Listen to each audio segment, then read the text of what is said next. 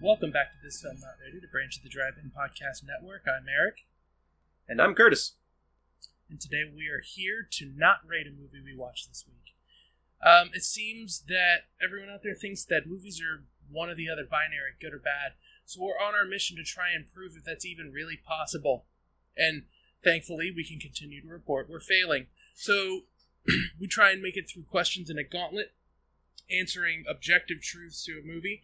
And then, when we inevitably can't do that, we talk about our opinion of the movie and sort of enjoy art for art's sake instead of a competition. So, did that seem a little attacky? Well, it's not aimed at anyone.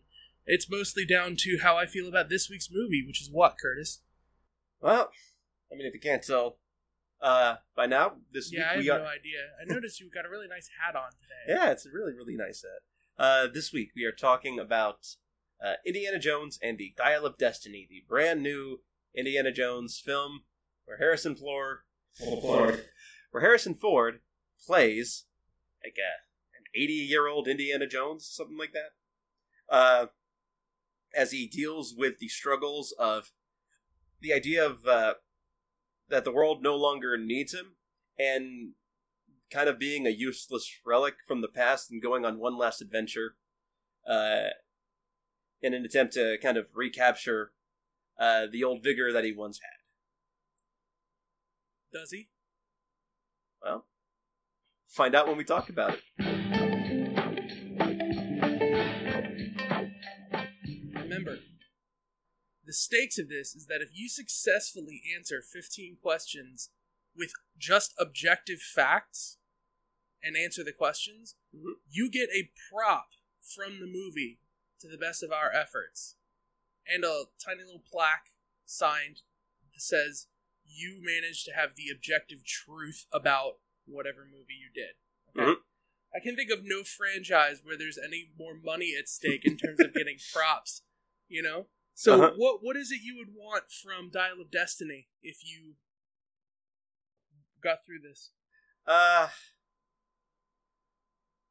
mean, either the dial itself or the fake spear that stabbed into Christ at the beginning of the movie. One of those two. Yeah, the spear. Is that thing called the Spear of Destiny? That was driving me crazy. It's not. I called it something else. I can't remember the name. No, but that artifact is commonly referred to, I believe, as the Spear of Destiny, and that really irritated me. I was like, why are you doing this? It might be. I honestly don't know. It's Archimedes' dial and the Spear of Destiny in the Dial of Destiny. Like, what the... Let's just cut right to the chase. Mm-hmm. The objective truth. Give us the reality, Curtis. Is it good or bad? Is it good or bad? I honestly left this movie feeling very mixed. It has some very emotionally heavy moments, and like probably some of the strongest characterization that I've seen Harrison Ford give the character of Indiana Jones, probably in all the movies. By what facts? By what facts?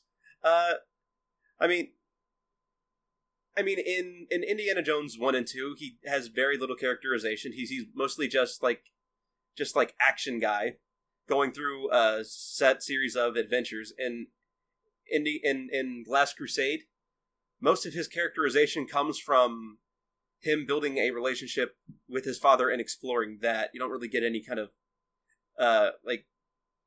personal growth with him that isn't kind of related to his father. And you kind of get the same thing with Indiana Jones and the Kingdom of the Crystal Skulls, where most of his characterization comes from his relationship with Mutt. In this one, most of his characterization comes from looking back on his past and kind of building on that. So it's the first Indiana Jones movie where his characterization doesn't come from an outside character, it comes from an inner struggle.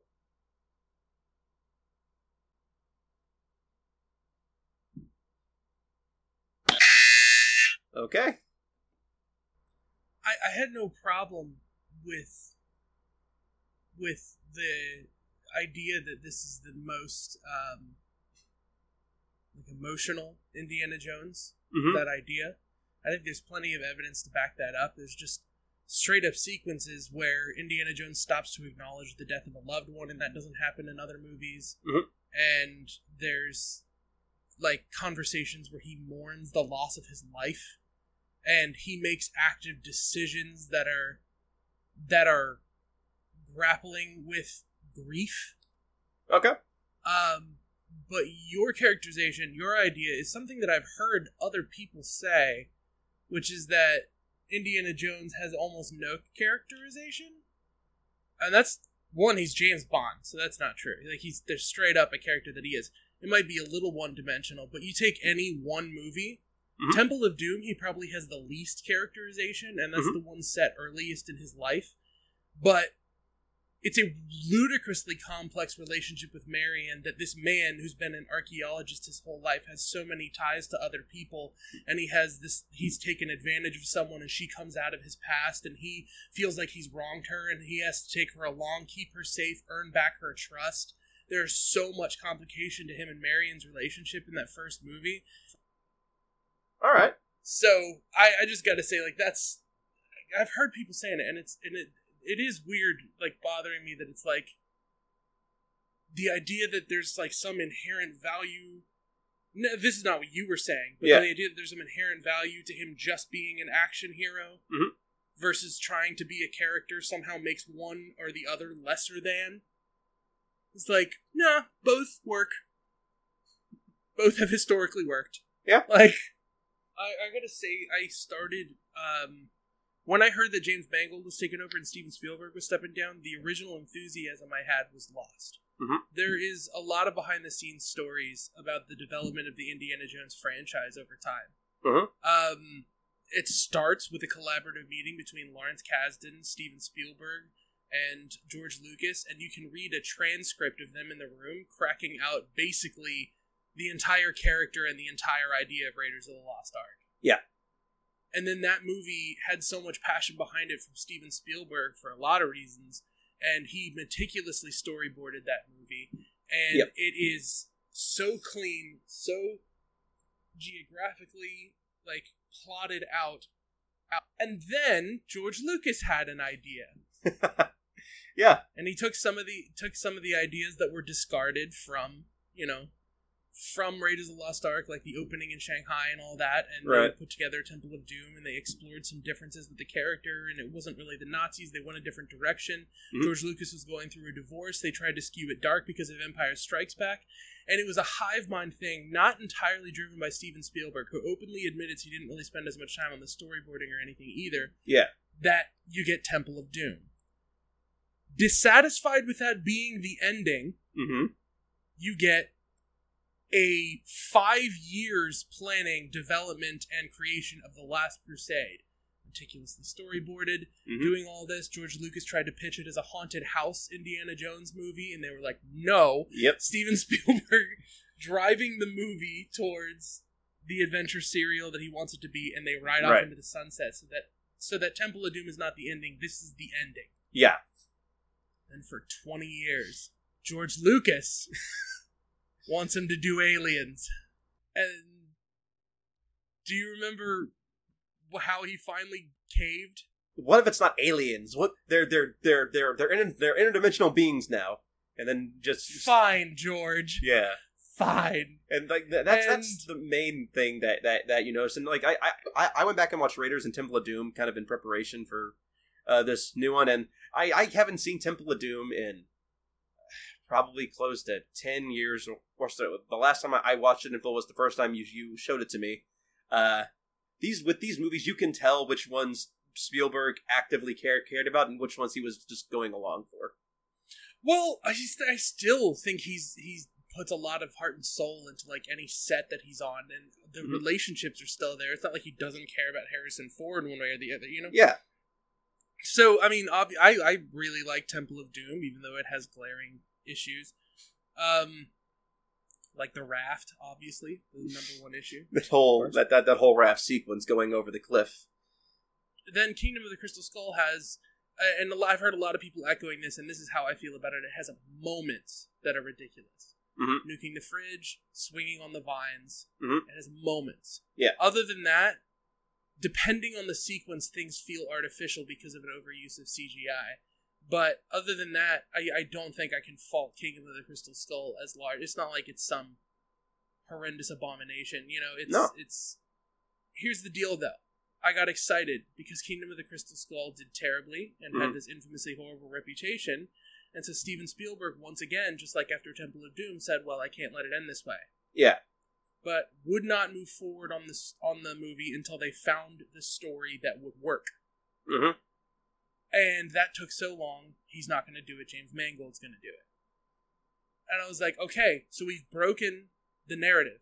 Mm-hmm. This is not going to be the passionate Steven Spielberg return in order to send off this franchise in a way that would be hyped for Raiders, Last Crusade, and this one. Yeah. This is going to be someone else trying to prove themselves with their own set of skills, where you take 4 installments that all feel like they belong in the exact same world.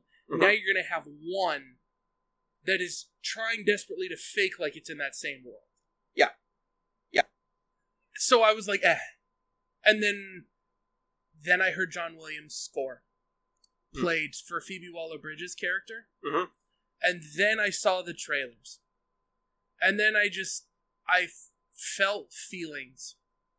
And I was like, well, if I'm going to care at all, then this is going to be Indiana Jones, and I'm going to go into it.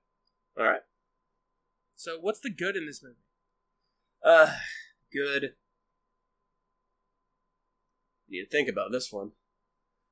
You know what? I still really liked how Harrison Ford plays the character. For the most part, I actually really enjoyed the opening set piece, like having like a flashback or seeing like the climax to an Indiana Jones adventure that we're just seeing the ending bit, the climax of, and it's kind of like a renewal, a revival of the character in that sense.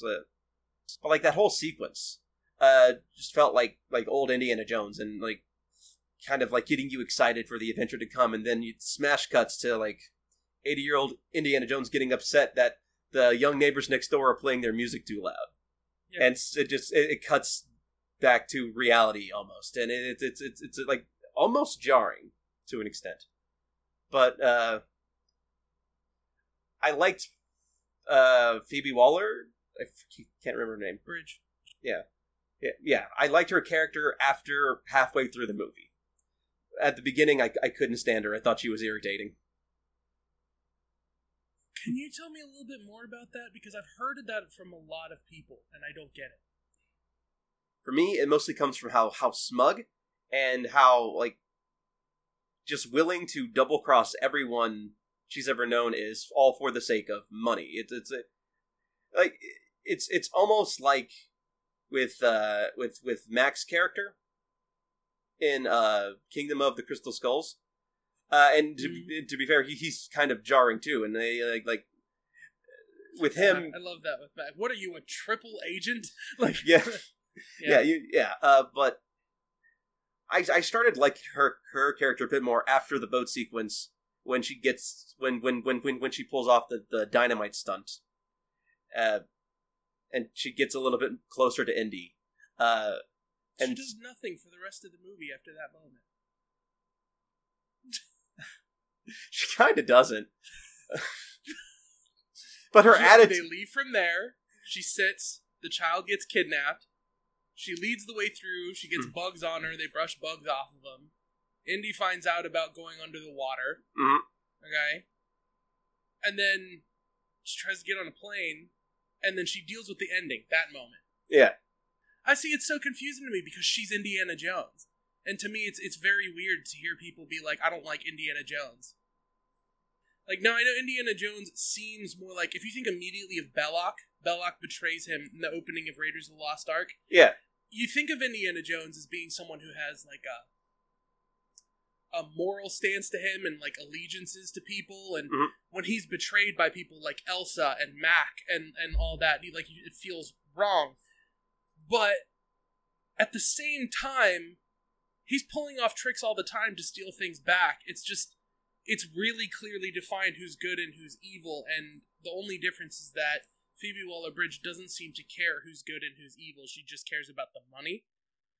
Even like in the beginning of Temple of Doom, when he's completely animus towards Willie. At that point, when he is outwardly hostile towards her, she's at that point she's already been annoying by screaming and shouting, only caring about. No, the way that starts is he puts a knife to her gut and kidnaps her. Puts a knife to her gut to get the diamond. Mm-hmm. And then he kidnaps her. Well, he grabbed her because she had the antidote in her breast pocket, so he grabbed her to get that. That's true too. Yeah. That's right, and then he gropes her in order to try and get it out. Yeah. But at that time, like, you're already on Indy's side and not liking her, so him being rude and like just angry at her doesn't matter because you're also in that mindset. At least that's how I felt. Yeah, but you've had all of Raiders of the Lost Ark to be on Indy's side. I wonder what it would be like if that was just your introduction. Right, but you don't get any of that with Phoebe Waller's character, except for that initial scene where she's sharing a sort of interest with Indy about the sieging of Syracuse. Right. She was a child. She looked up to him. He was her godfather. She loves the same things that he loves. Right. So when she's outwardly betraying Indy, we don't know any of the motivations at that point. It's just like by locking him in with the other Nazis. Yeah. No, you don't know her motivations, but you know that she's being hunted by evil people. But she had plenty of time to let Indy go through. Why not let him go through? You don't know why she's locked in behind. What's smug about that? That's not the smug part. It's the way that she's grinning and kind of like laughing at the camera or like laughing at Indy as she's running away. I don't know. I guess I'm not going to understand it, because to me it's like she's excited to be on an adventure, and she's already displayed to Indiana Jones, don't you want to go on an adventure? I want to go on an adventure. So every time she's about to do something thrilling and she smiles about it, why wouldn't you read it as that? I mean, at first I did, but then after the betrayal and knowing that she actively deceived Indy just to get the dial, that scene is kind of makes you turn on her for a little bit. Yeah. It is recontextualized as a doublespeak and just manipulation instead of like earnest bonding over a shared interest. That brings me into like my ludicrously long list of things that I do not like about the movie, which is a hard thing to kind of say. Is how in the hell do they blame Indiana Jones for the death of his colleagues? He left a bloody fingerprint on the phone, therefore he's the killer. Well, I don't know if it's that or if it's because he ran away from the police in the street. It could chase that by the other people. Yeah, it's probably a mix. Either way, it's a stretch and it doesn't make sense. And Red Letter Media pointed out in their thing, there's all these weird moments, like they're taking him out into a crowd, and he tries to get the crowd cheering as if that's going to make more of a distraction, and it's like a really weird moment. Mm-hmm. You know, versus in Kingdom of the Crystal Skull, when he starts a fight to cause a distraction to get away from the Russians. Yeah. So you can kind of see what they're going for, so you can see how it's weird and doesn't work. Yeah. That begins a long line of editing problems and reasoning for people's like actions problems. Right. Where the villains randomly decide not to kill people. There's a point where the villains, during the car chase, the super long car chase. Yeah. The villains fire a machine gun, okay, at Indiana Jones, and on the other side is like the drug lords or whoever that is, that are supposed to be, this is in Morocco, they're supposed to be tied to Phoebe Waller-Bridge. Yeah. So Indy uses his foot to like jam the machine gun up against the front of their car, so it shoots past their car into the Moroccan like people chasing them. Mm-hmm. Okay? Then, like 2 seconds later, a bad guy points a gun out of the car again towards Indy. Yeah. Past the guy from Sandman and from Logan. I don't remember his name off the top of my head. And he literally says, "What are you, crazy?" and knocks the gun down. Yeah, that's weird. It's like they didn't care at all during the horse chase scene back in, I think, New York is where that was. Yeah. And then it happens again. It's driving me insane. The dynamite sequence that you're talking about. Kill Indiana Jones. She knows where to go. Kill Indiana Jones. Yeah. Why are you not killing Indiana Jones? Like, it doesn't make any sense. This is Indiana Jones and the worst case of plot armor. Like, there is nothing in this movie that looks as good and is edited as smoothly and pulls off that way. Characters, like the visual language of the movie, when he's on the horse, he's moving right to left on screen, right to left on screen, right to left on screen, then left to right on screen when he gets downstairs, then right to left to run away from the train, then left to right in order to jump back up onto a platform, then right to left. Like, you can kind of make sense of what's going on, but I think some of the worst offenders in the movie are small moments, like when the villains raise their goggles and watch Indiana Jones going away, and Indiana Jones points out, "We're going a different direction." And then it's like a full minute and a half to 2 minutes later, you cut back and the person's still watching them and then goes, "They're heading east, not west." And then it immediately fades away from his face. Yeah, that was a very awkward edit. Why? All of the CGI in this movie looked fake, dated at least 10 years to me. Because 10 years now is 2013, so you think of something like Man of Steel. Yeah. And how, like, photorealistic some of the visual effects were in a blockbuster like that. This movie had no excuse, looking as green screened and just straight up. Everyone keeps talking about, like, the face, and like I can tell that there are shots where the face is pulled off and looks good enough that when he moves, you can only kind of barely tell what's going on. But then they have the sequence where he's hanging and he falls free. Yeah.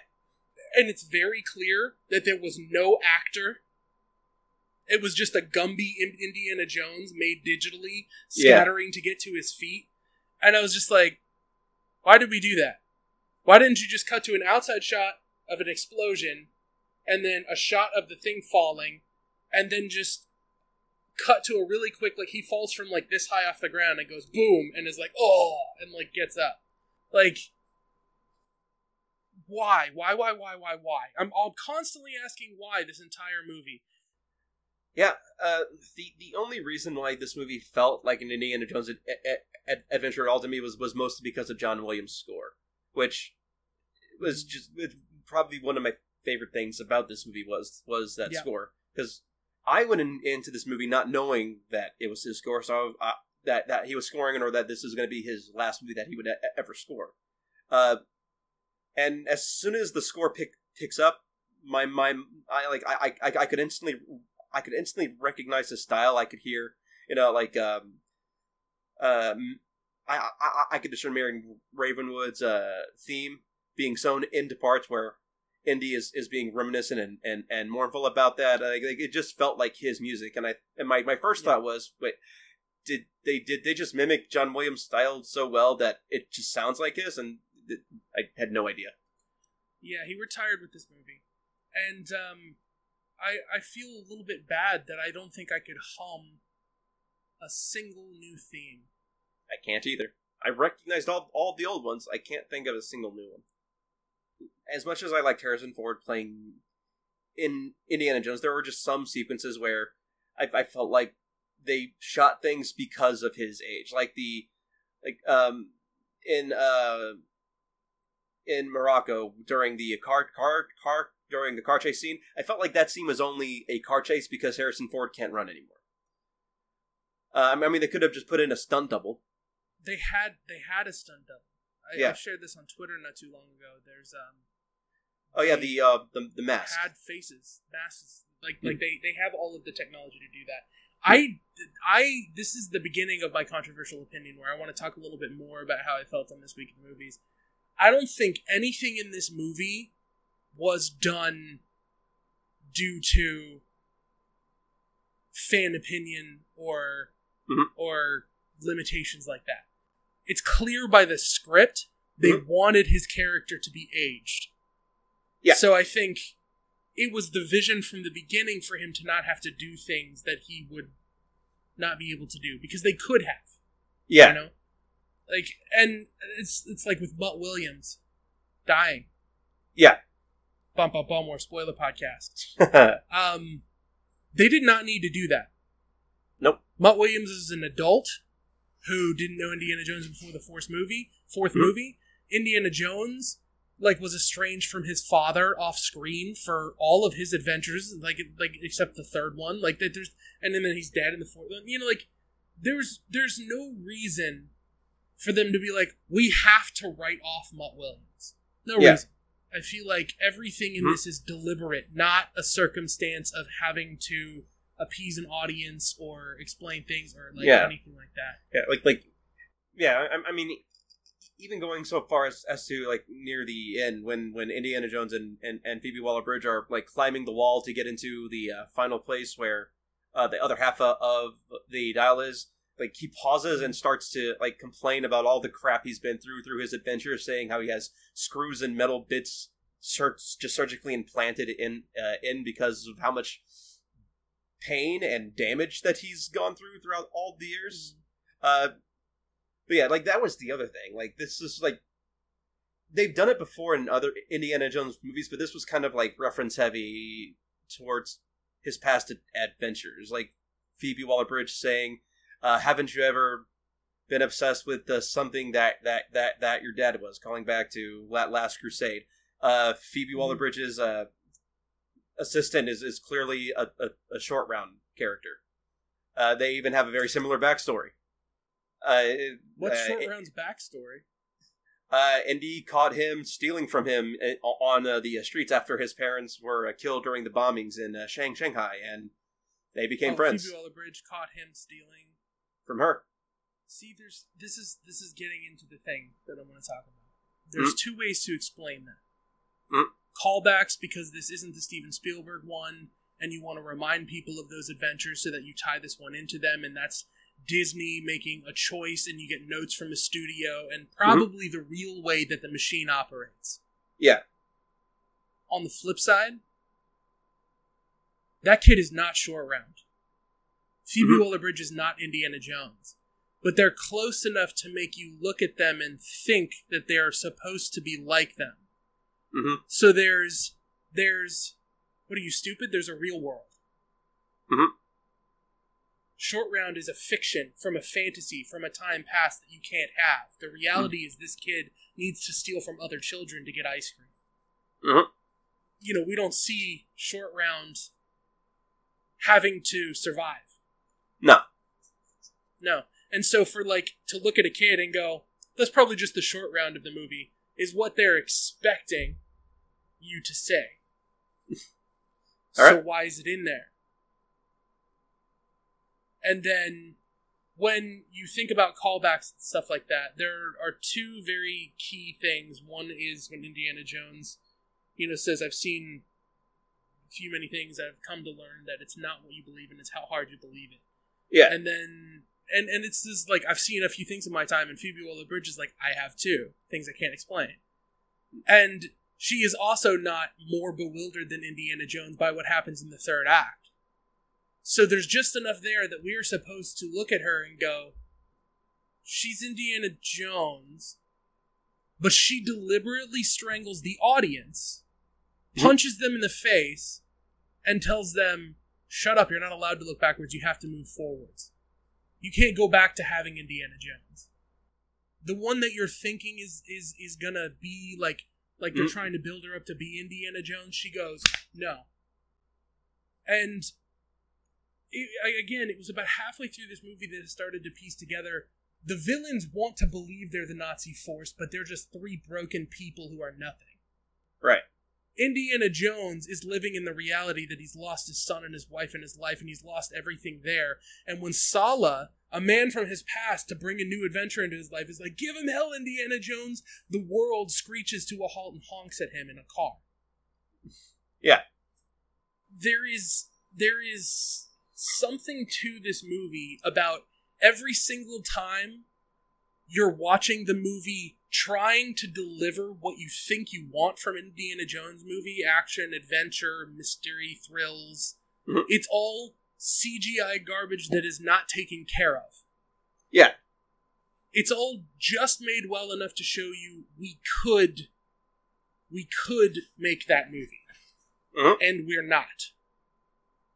Like, and so everyone is like complaining about like the differences in how it feels very slow, and it should be an Indiana Jones adventure, but it's like this movie just feels like it's saying like, no. Like that, like you have 4 of them. Mm-hmm.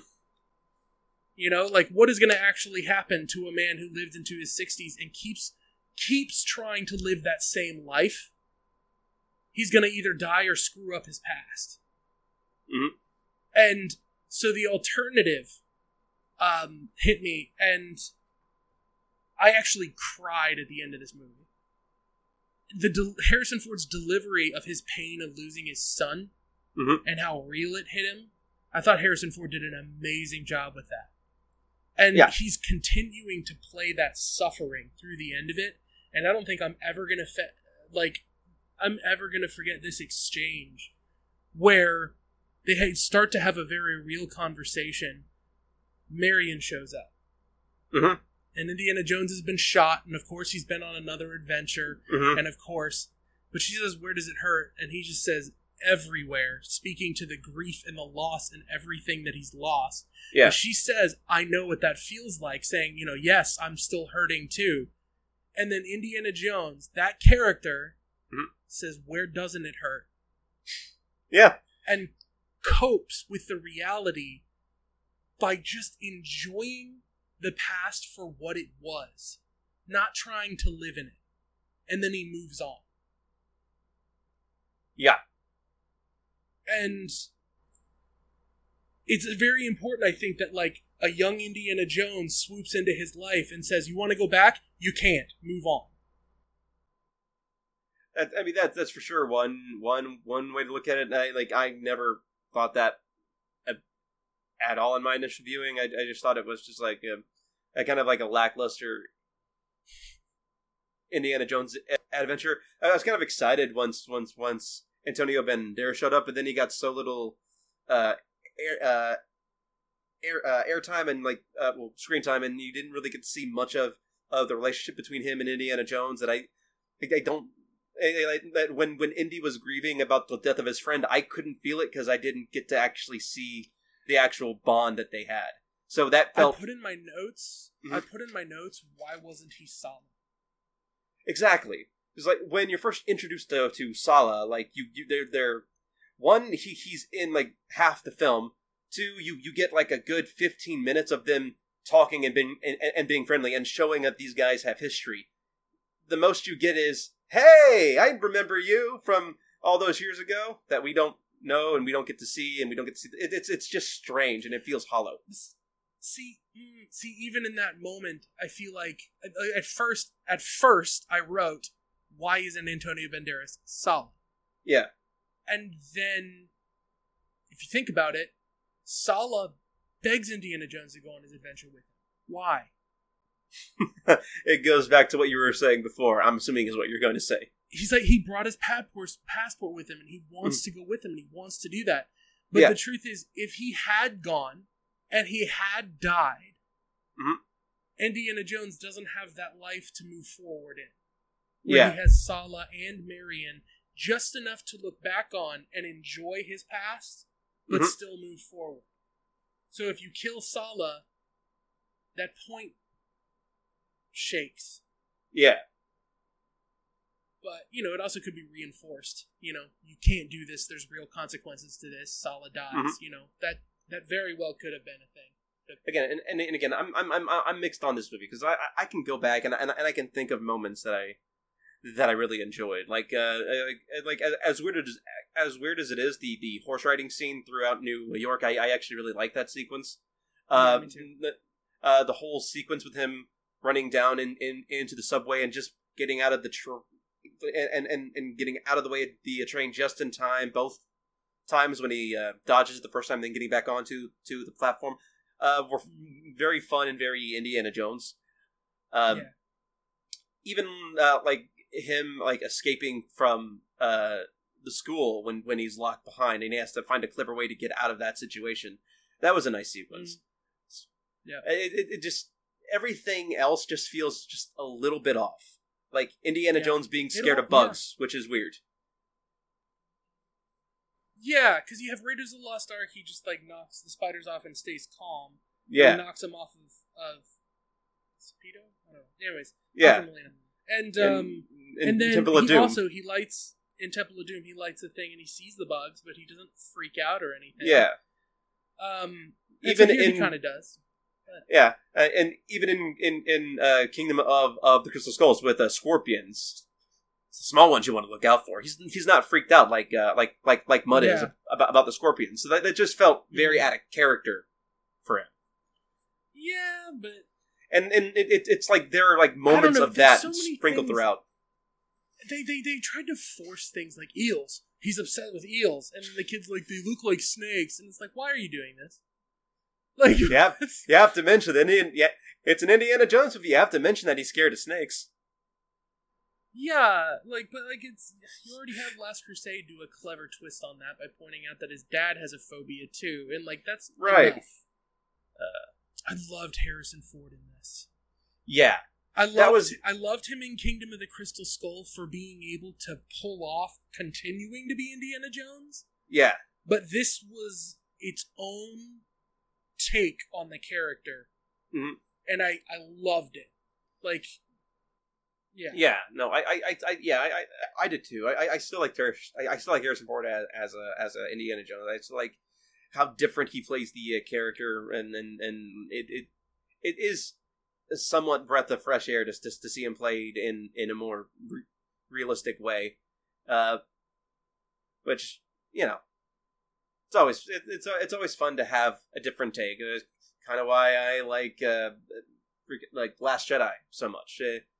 I don't know if I like it more than I like Empire Strikes Back, but it is definitely up there as far as like favorite Star Wars movies go.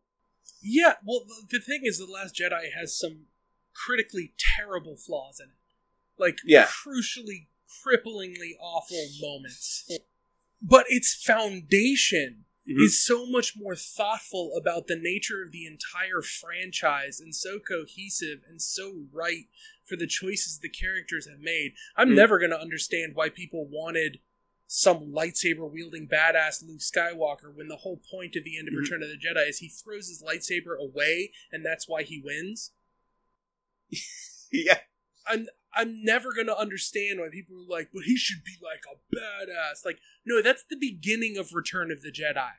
Right. Where he thinks that's how to be a badass. You forgot that movie has an arc in it. So, and this movie has an arc in it too, and it takes Phoebe Waller to like make that arc come true, because without her, he doesn't get the arc. He stops in the middle. Yeah, there's just so many, I really, something about me is really warming up to this movie for the opposite. It's like, this is a movie that on the whole has problems, but there are these tiny moments that carry so much weight that it sort of elevates the thing. Yeah. And,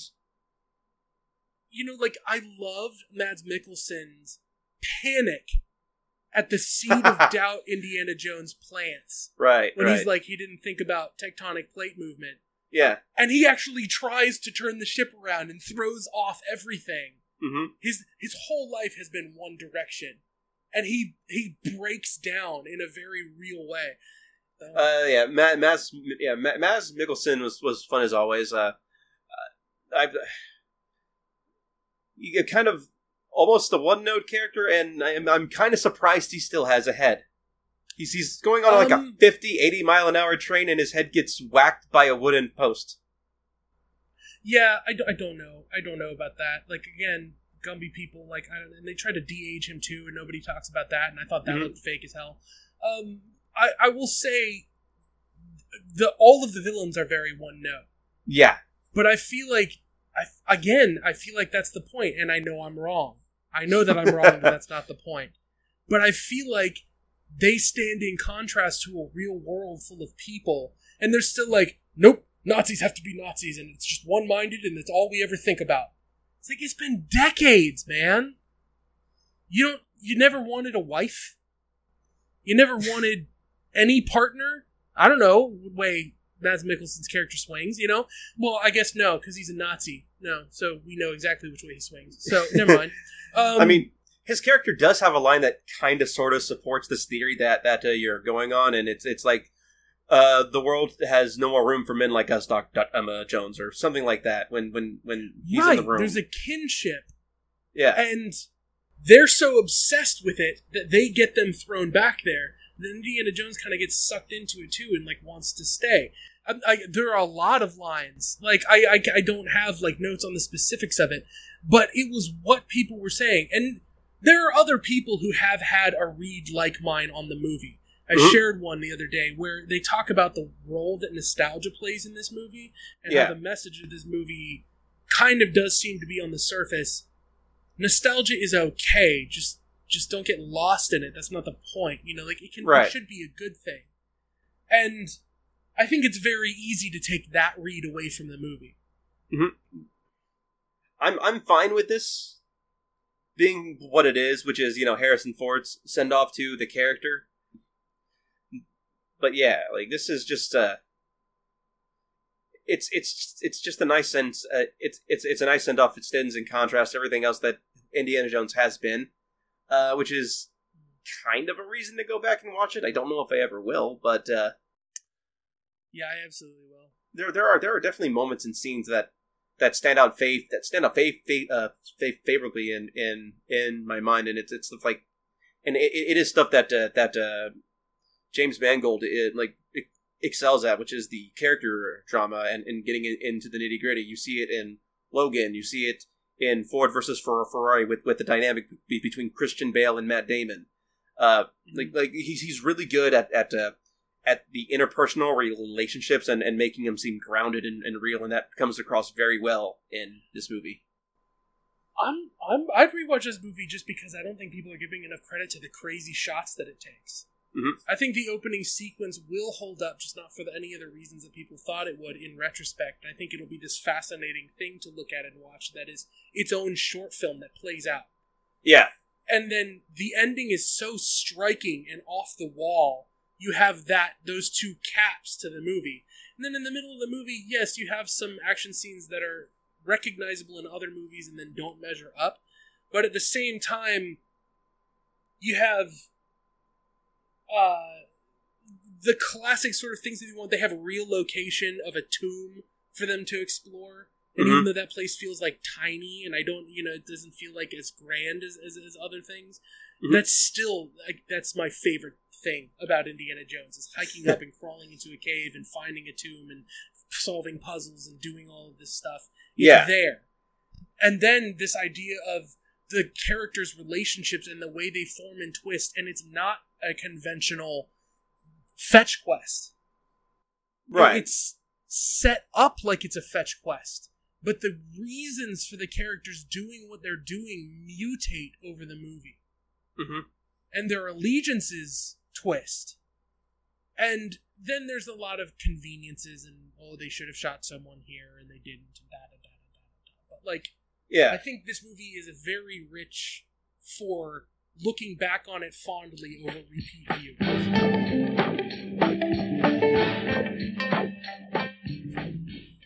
Thank you all for listening. We are This Film Not Rated. You can find us on Twitter at TFNRCMEL. We are a branch of the Drive-In Podcast Network, so check out the MusicCityDriveIn.com. I'm Eric. You can find me at High Contrast FLM. And I am Curtis. You can find me at TalkAnimeGA on Twitter. And we hope you enjoyed some of this conversation. I think it was a little bit more mundane and thoughtful rather than excited, but I think this movie warrants more thought than it's being given credit for. And if that bored you, you're probably not here right now. But give us your thoughts if you did make it to here. Tell us what you think of it. Tell us, your take on the movie. Just don't give us a rating.